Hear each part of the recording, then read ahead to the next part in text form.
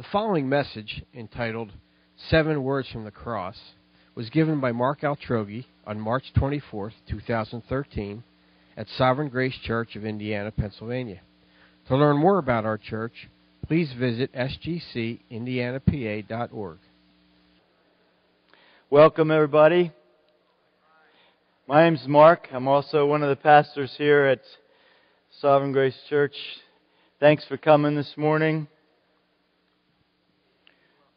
You guys ready for the snow we're going to get tonight? Hey, I'm not causing it.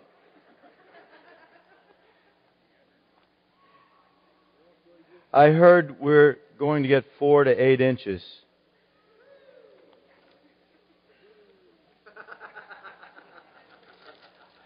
Sort of makes me feel like singing that old Beatles song. Little darling, it's been a long, cold, lonely winter. Does it seem like winter's been longer this year? Okay. All right. Well, next Sunday is Easter.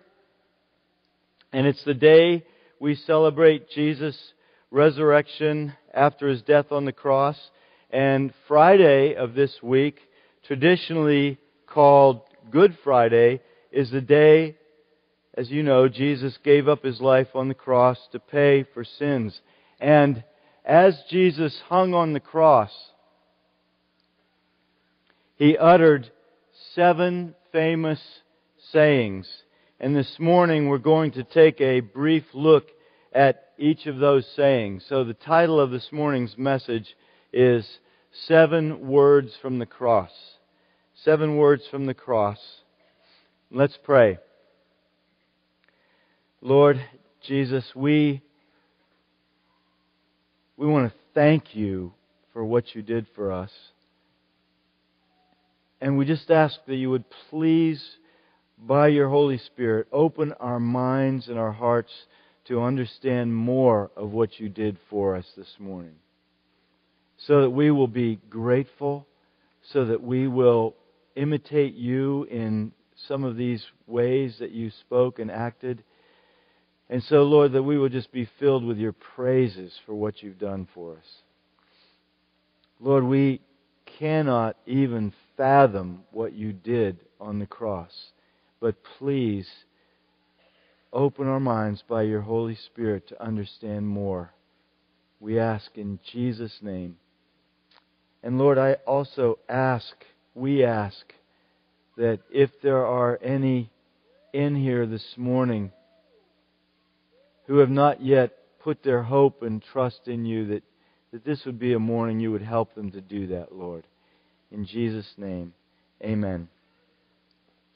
One man said that those who suffered crucifixion were usually criminals or captives in warfare, and their outcries were mainly either curses or complaints.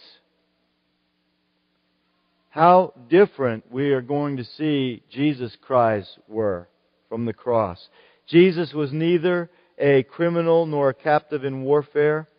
He gave Himself as a voluntary offering, a voluntary sacrifice for sins. His outcries were neither curses nor complaints.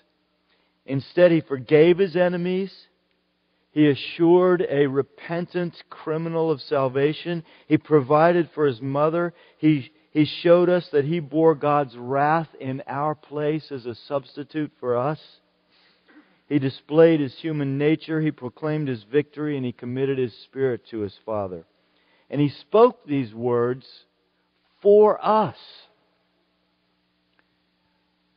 He wasn't just speaking them with no purpose in mind. Everything God does, He does for a reason. Every word He speaks for a reason. Every one of these words He spoke for us to hear. As if we were standing at the cross hearing these words. And they are intended to reveal who He is and what He did for us and what He will do for us. These words are intended to affect our lives.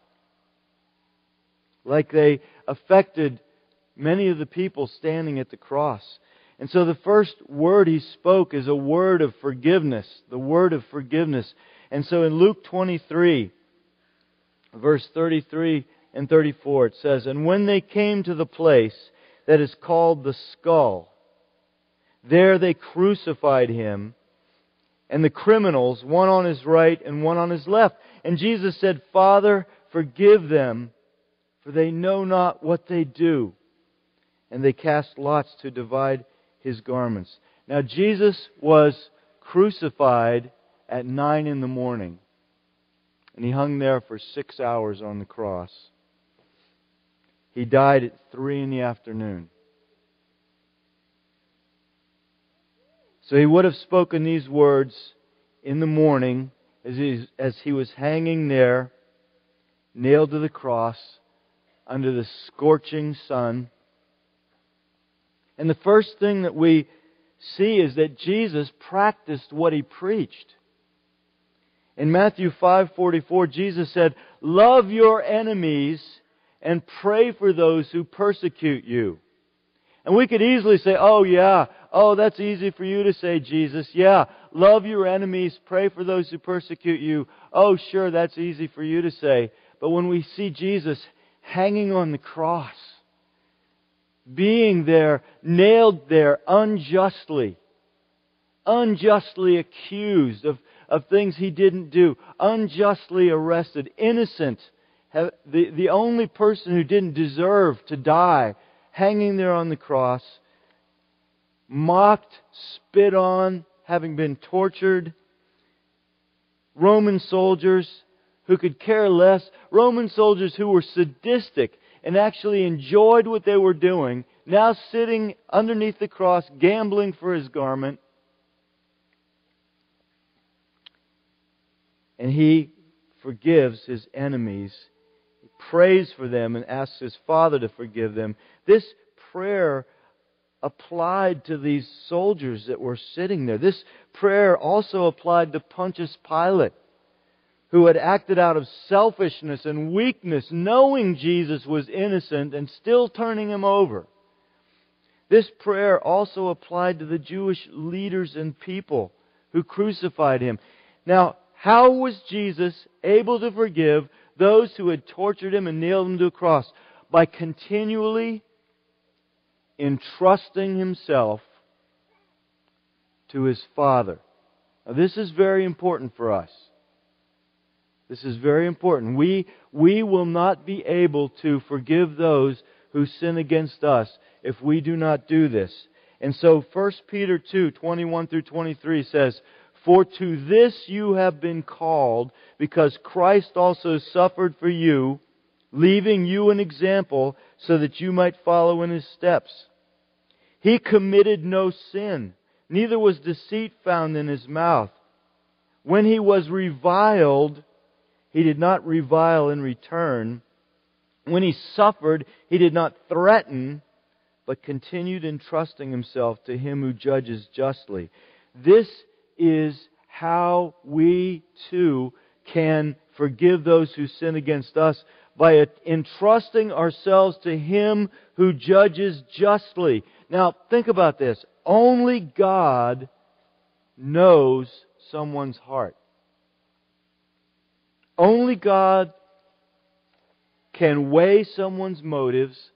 Only God knows the measure of someone's sin when they sin against you. When we're sinned against, we can think we understand everything about it. Oh, that person he just was totally hateful to me. Well, at times someone might not have intended to sin against you. They might not have intended to destroy you. They might not have intended to hurt you. They may have been weak. They may have been having a horrible day and said something to you in anger. Someone may sin against us, but we don't know what they've been through in their lives that would play a part in their sin. Only God knows a person's heart. Only God knows a person's circumstances. Only God can measure out what that sin means exactly. And so we have to keep entrusting ourselves to Him who judges justly.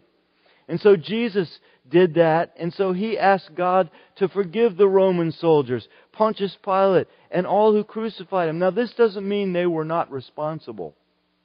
They were responsible, yet they did not realize the enormity of what they're doing.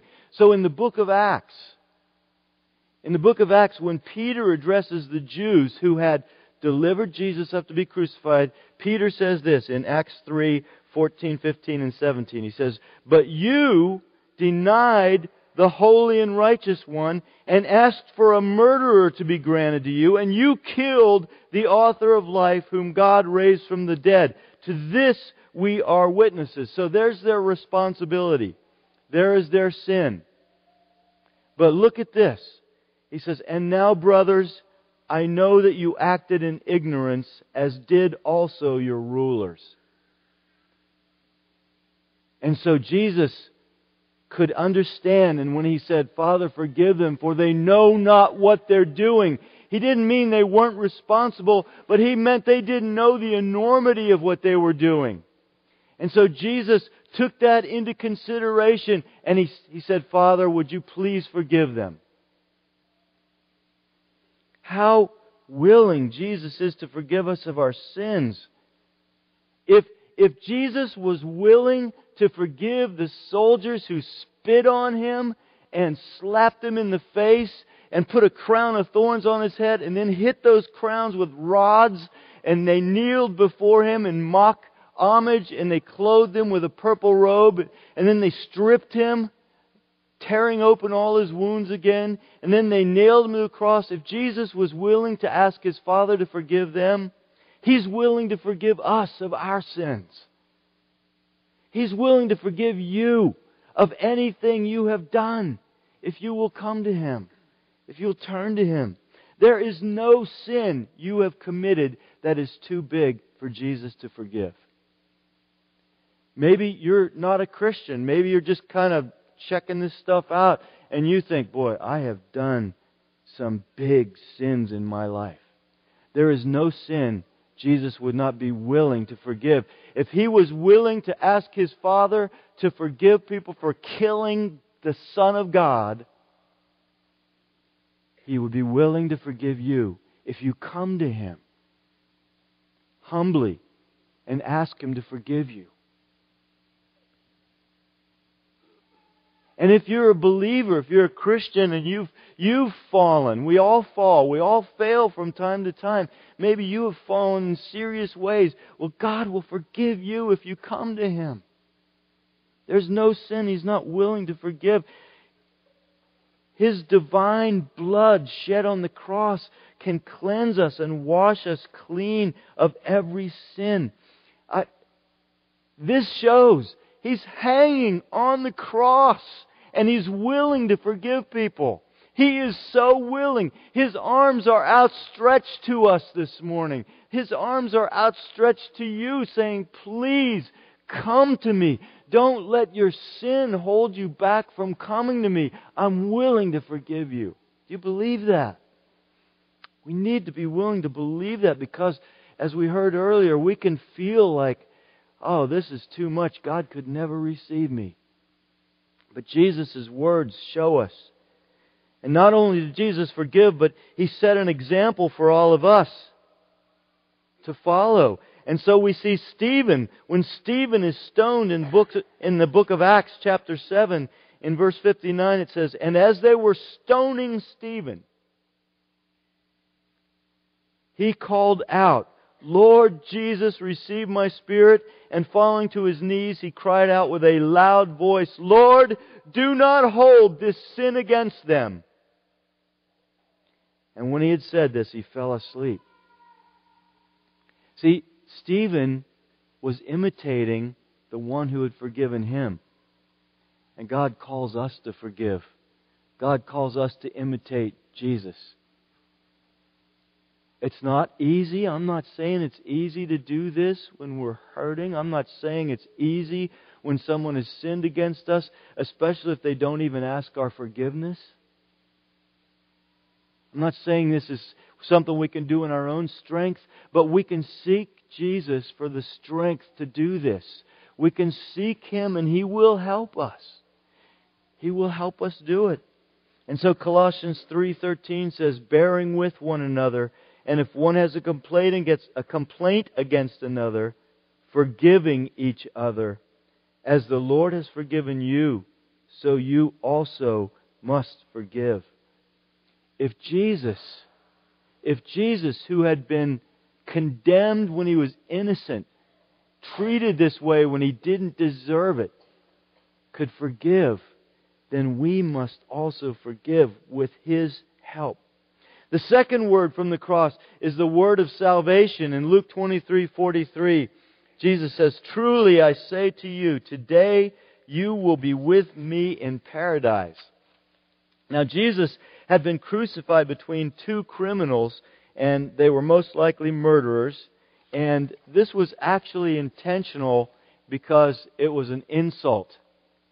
And so the people who crucified Him put Him right between these two murderers to just heighten His shame. And at first, both of these criminals were taunting Jesus as well. And so Matthew 27:44 says, and the robbers who were crucified with Him also reviled Him in the same way. So both of these guys are mocking Jesus and reviling Him. But then later one of them repents. And in Luke 23:39 it says, one of the criminals who were hanged railed at Him, saying, are you not the Christ? Save yourself and us. But the other rebuked Him, saying, do you not fear God, since you are under the same sentence of condemnation, and we indeed justly? He said, we deserve to die, for we are receiving the due reward of our deeds, but this man has done nothing wrong. And he said, Jesus, remember me when you come into your kingdom. And He said to him, truly I say to you, today you'll be with me in paradise. This criminal, at the last minute of his life, God opened his eyes.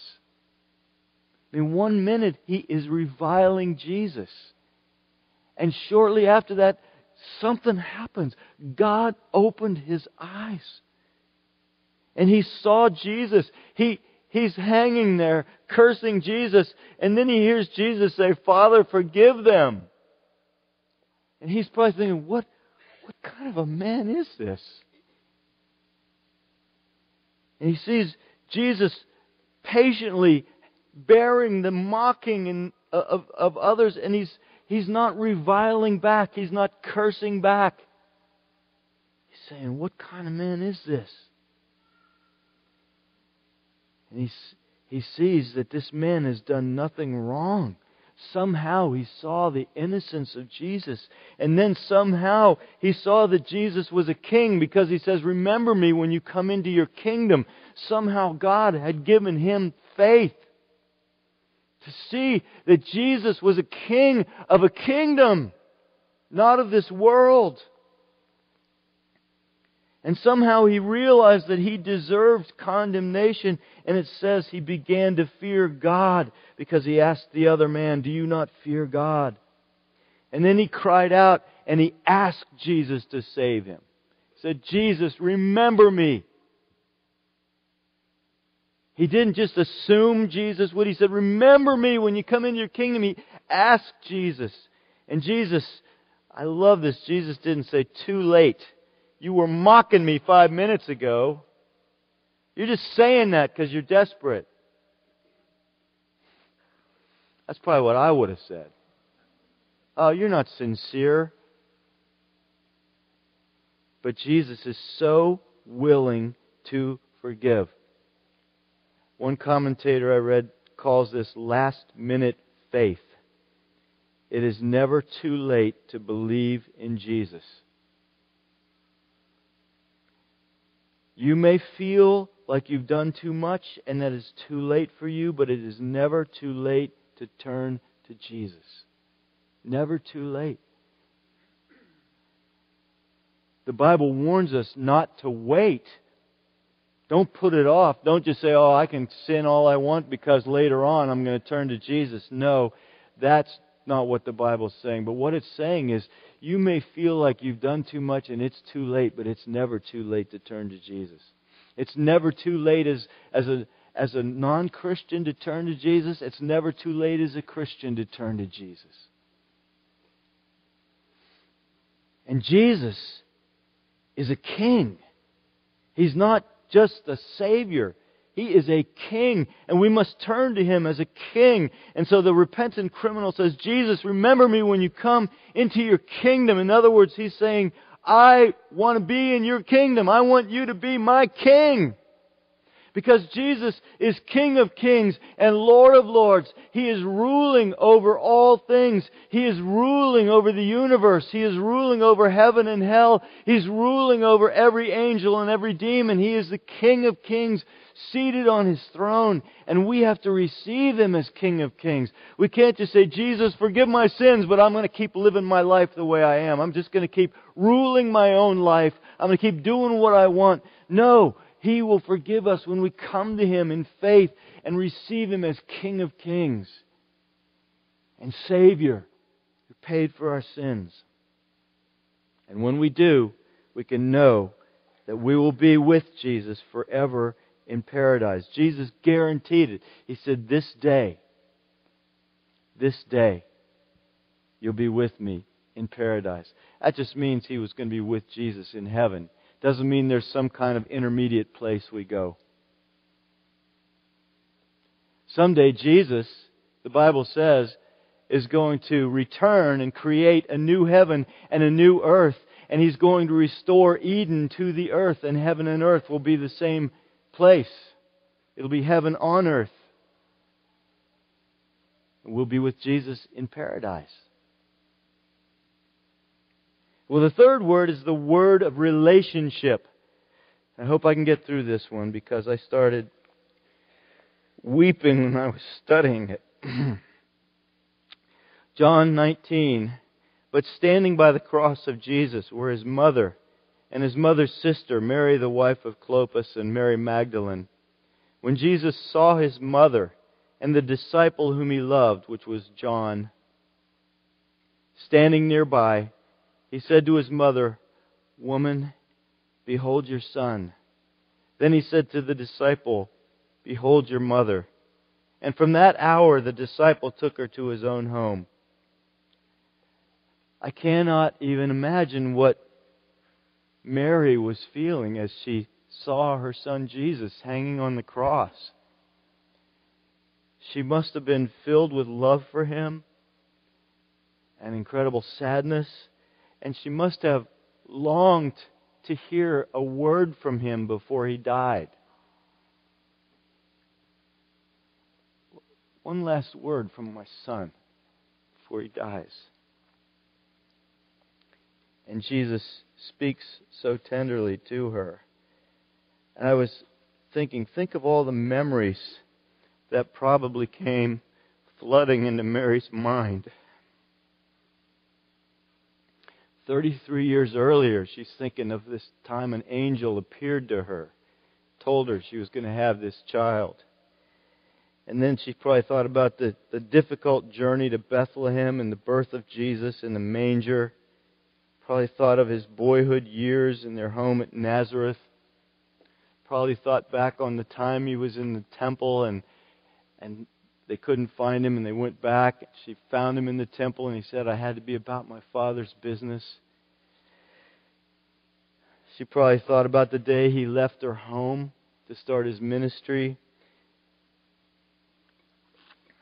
Now in these last moments, as she's standing there, Jesus provides for His mother. I was thinking, even when Jesus is dying, He's thinking of others. He was thinking of His mother and how she was going to make it in life. And He provided a home for her. He was thinking about her well-being. And as Jesus hung on the cross, He was thinking of you and me. He was thinking of our well-being. He didn't do it for Himself. He did it for others. He did it for us. In the midst of suffering, horrific pain, and dying, He was thinking of His mother's needs and our needs. And so, like that song we sang this morning, that new song, wow, that was such a good song. Jesus will certainly provide for you. Jesus will certainly provide for me. He will certainly care for our needs. He was thinking of His mother's needs as He hung on the cross. Do you think He won't meet your needs? He was thinking of our needs. He was thinking of our greatest need, salvation. But do you think He won't meet our other needs? And so Romans 8:31-32 says, "What then shall we say to these things? If God is for us, who can be against us? He who did not spare His own Son, but gave Him up for us all, how will He not also with Him graciously give us all things?" If God the Father gave His most precious gift, Jesus, will He not provide lesser things? And so this just shows us the character of God. Our generous God, our gracious God, who longs to meet our needs. And then the fourth word that Jesus cried was the word of abandonment. In verse 45 of Matthew 27 it says, "Now from the 6th hour there was darkness over all the land until the 9th hour. And about the 9th hour Jesus cried out with a loud voice, saying, Eli, Eli, lema sabachthani," that is, my God, why have you forsaken me?" Well, what was happening here? Jesus was bearing the sins of everyone who would ever come to Him. Millions and millions of sins heaped upon Him. God had transferred all the sins of everyone who would ever call on Jesus onto His Son. It was now pouring out divine justice on Jesus, punishing those sins, the wrath of God. It says in 2 Corinthians 5:21, it says, "For our sake He made Him to be sin who knew no sin, so that in Him we might become the righteousness of God." Jesus so bore our sins, so identified with so many sins that it says in 2 Corinthians 5:21 that He became sin. For our sake, He made Him to be sin. Now that doesn't mean that Jesus literally became sin. It just means this is how much He identified with our sins. That the Father looked upon Him and just saw one big mass of sin. And Habakkuk 1:13 says, "You who are of purer eyes than to see evil and cannot look at wrong."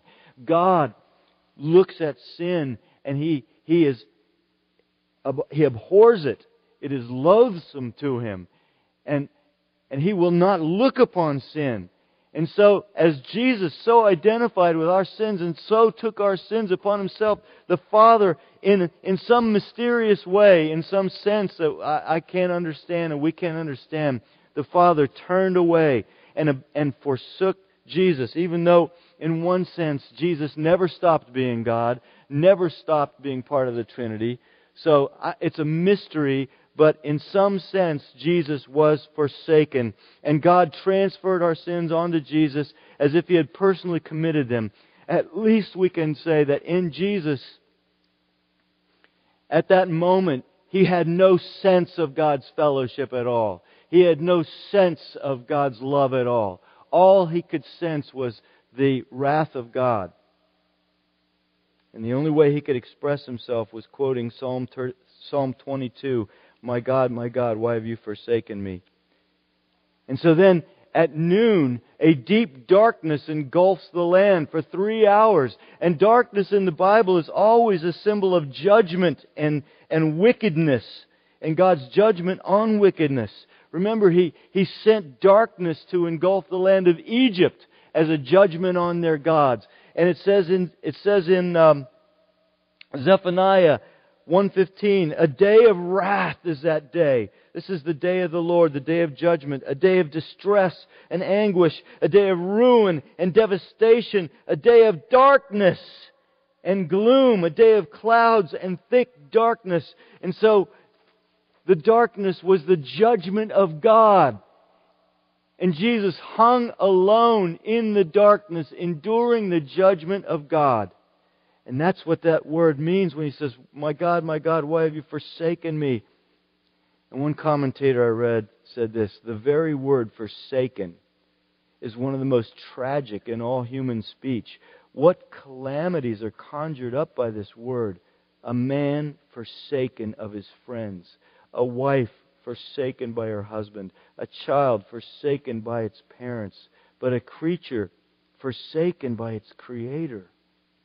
A man forsaken of God. Oh, this is the most frightful of all. This is the evil of all evils. Jesus did that for us so that we who turn to Him would never be forsaken. Again, that song we sang this morning, His love goes on and on. It won't ever dwindle. It won't ever go away. We will never be forsaken. Jesus said, I will never leave you or forsake you. Jesus was forsaken so that we will never be. Isn't that good news? We will never be forsaken because of what He did for us. And the word of distress comes next. And in John 19:28 it says, after this, Jesus, knowing that all was now finished, said to fulfill the Scripture, I thirst. I thirst. Now earlier they had offered Jesus wine mixed with myrrh, which was a sedative, and that was intended to take away pain, and He had refused it.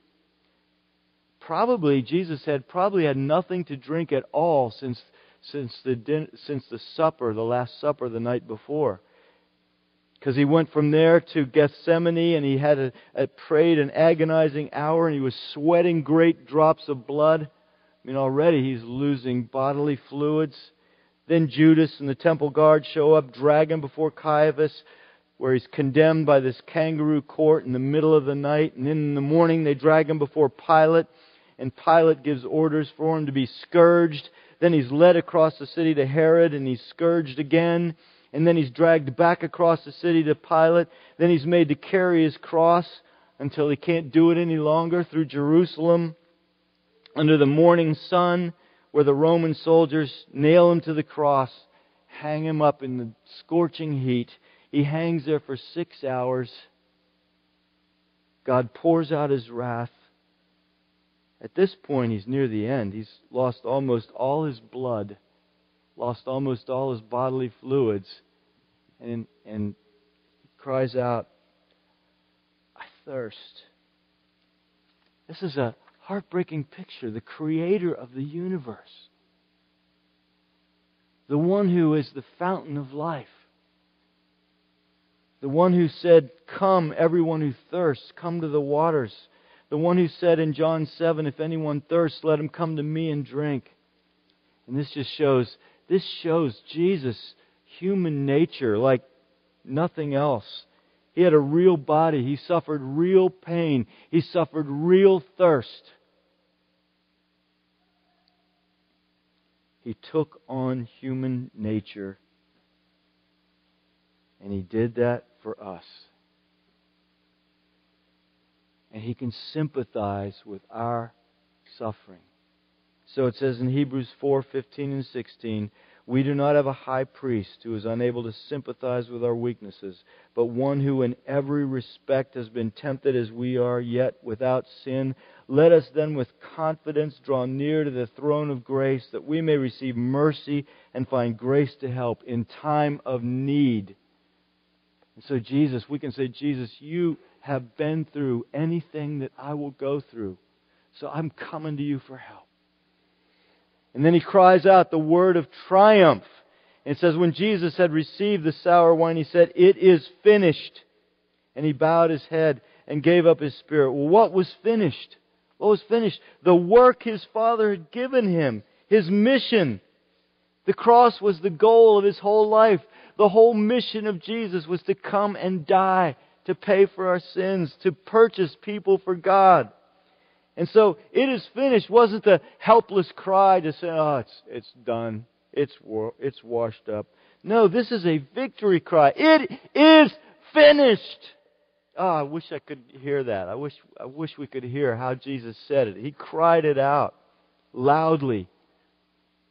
The sour wine he had just taken gave him probably enough of a refreshment in his throat that he could cry out loud. He said, I have finished my mission.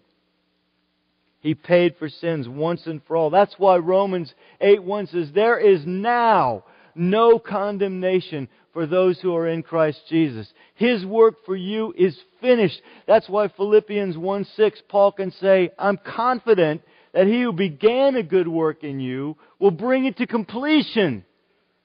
Because He purchased our entire salvation.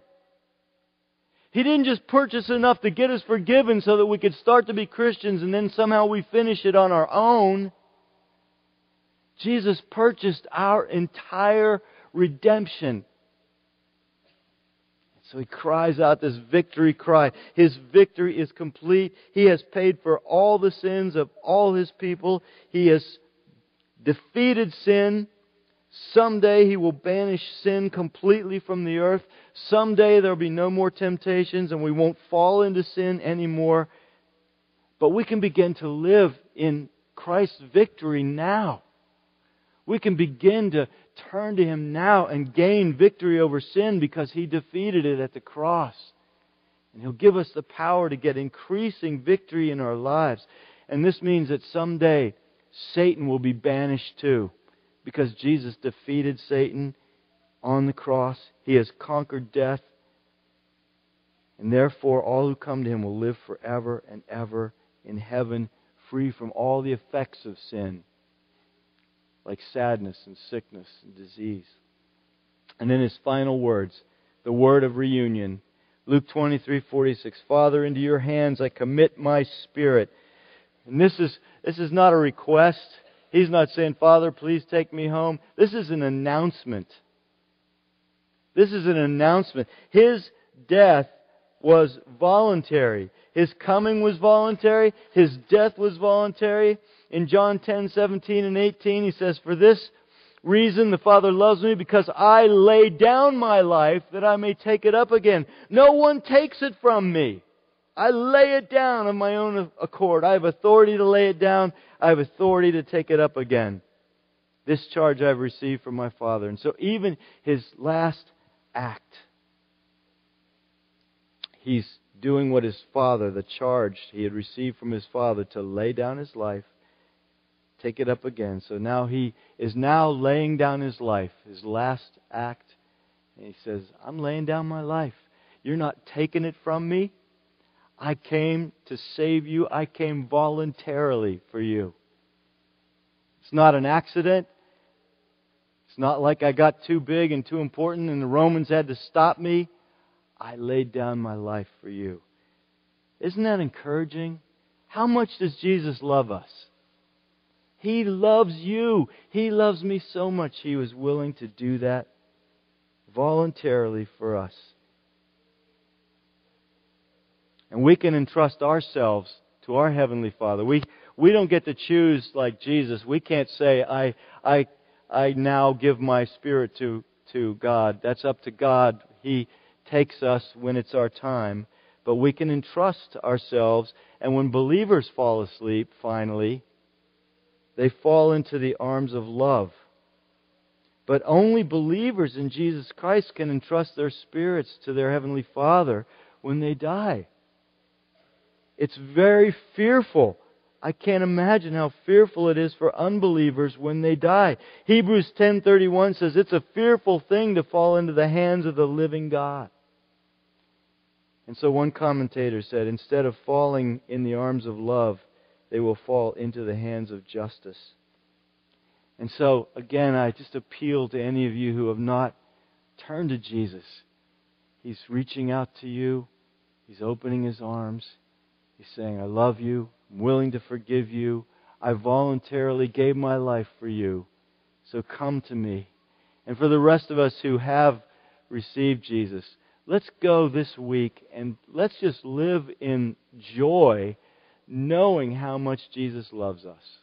knowing how much He is for us, knowing how much He has forgiven us and how much He's reached out to us and loves us. Let's stand and pray, and since I went a few minutes longer, maybe we'll just finish with prayer right now.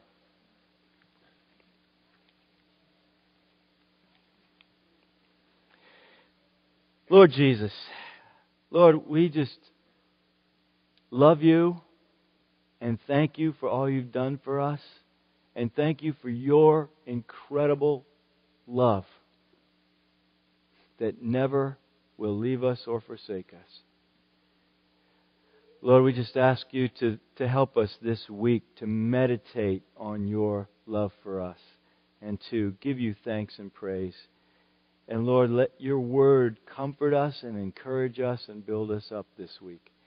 And we want to give You praise all week long for what You've done for us. In Your name, Jesus. Amen.